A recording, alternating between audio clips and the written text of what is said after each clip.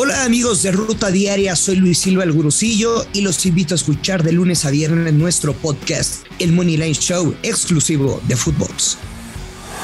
Esto es Footbox Today. ¿Qué tal, Footboxers? Hoy jueves 19 de mayo te contamos las noticias que debes de saber. Atlas cerca del bicampeonato.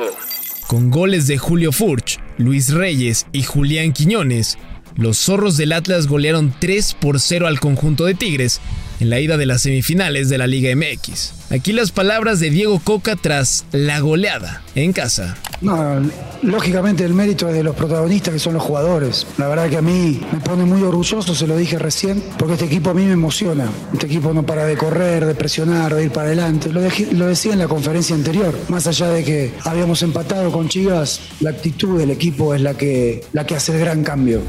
También habló Miguel Herrera, quien se dice decepcionado con el equipo. Es que no tuvimos hoy la suerte de anotar porque tuvimos 5 veces el 2-1 y no la metimos. Son circunstancias que pasan. Pero bueno, pues así como dices que tuvimos en no sé cuántos partidos 2 goles, también tuvimos en 17 partidos 30 goles. Entonces tenemos que apostar a atacar. No conocemos de otra forma, reitero. La tuvimos, no la metimos y así se marca el fútbol. Hay que salir a matar el sábado, ¿no? No hay vuelta de hoja. Juan Reynoso fuera. La directiva de Cruz Azul decidió despedir a Juan Reynoso como técnico de la máquina y su mala relación con los dirigentes fue determinante para esta elección. No clasificó a semis de ese torneo, pero hay que recordar que Juan Reynoso, el peruano, quedará en la historia del equipo ya que él fue quien rompió la sequía de títulos tras 23 largos años. ¿Malagradecidos en la máquina? Lilini para rato en CEU. La directiva de Pumas llegó a un arreglo con Andrés Lilini para extender su contrato hasta el año 2023. Así le damos fin a los rumores que lo colocaban fuera de la disciplina de Pumas. Lilini ha sido uno de los mejores entrenadores en los últimos años y con Pumas, vaya que se ha reflejado. Puebla renueva a Larcamón. El equipo camotero anunció que Nicolás Larcamón continuará como director técnico de la franja hasta el 2023. Lo hizo mediante un video a través de sus redes sociales. Morelia toma ventaja. Atlético Morelia derrotó por la mínima a Atlante en la ida de campeón de campeones en el azulgrana. Un partido que terminó con algunos temas de violencia, pues los árbitros tuvieron que salir con seguridad y Morelia tardó 15 minutos en poder salir de los vestidores. Frankfurt campeón de Europa League. Por segunda vez en su historia y después de más de 40 años, el Eintracht Frankfurt se convirtió en el monarca de la Europa League, derrotando 5-4 en penales al equipo de Rangers de Escocia. Santos Borré marcó el tanto definitivo, mientras que el galés, el mataleyendas Aaron Ramsey, falló el único penal de la serie. América busca revancha.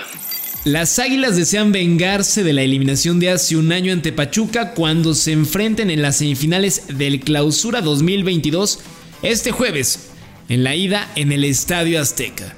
Recordemos que los Tuzos le tienen bien medida el agua al América, entonces ¿creen que los de Cuapa puedan romper la hegemonía que tiene Pachuca sobre ellos? Pues sí es una revancha, ¿no? Pero también no tenemos que verlo de esa manera, sino estamos en otro torneo, ¿no? Lamentablemente fueron 3 torneos malos nuestros, que sabemos bien que si en América no levantas un título es un torneo malo, ¿no? Así que ahorita estamos enfocados en nosotros, en meterle, que ellos se preocupen en nosotros. Si nosotros estamos bien, creo que vamos a hacer las cosas de la mejor manera y vamos a completar el objetivo que nosotros tenemos, ¿no? Que es llegar a la final y ganarla. Las Águilas ante el Chelsea.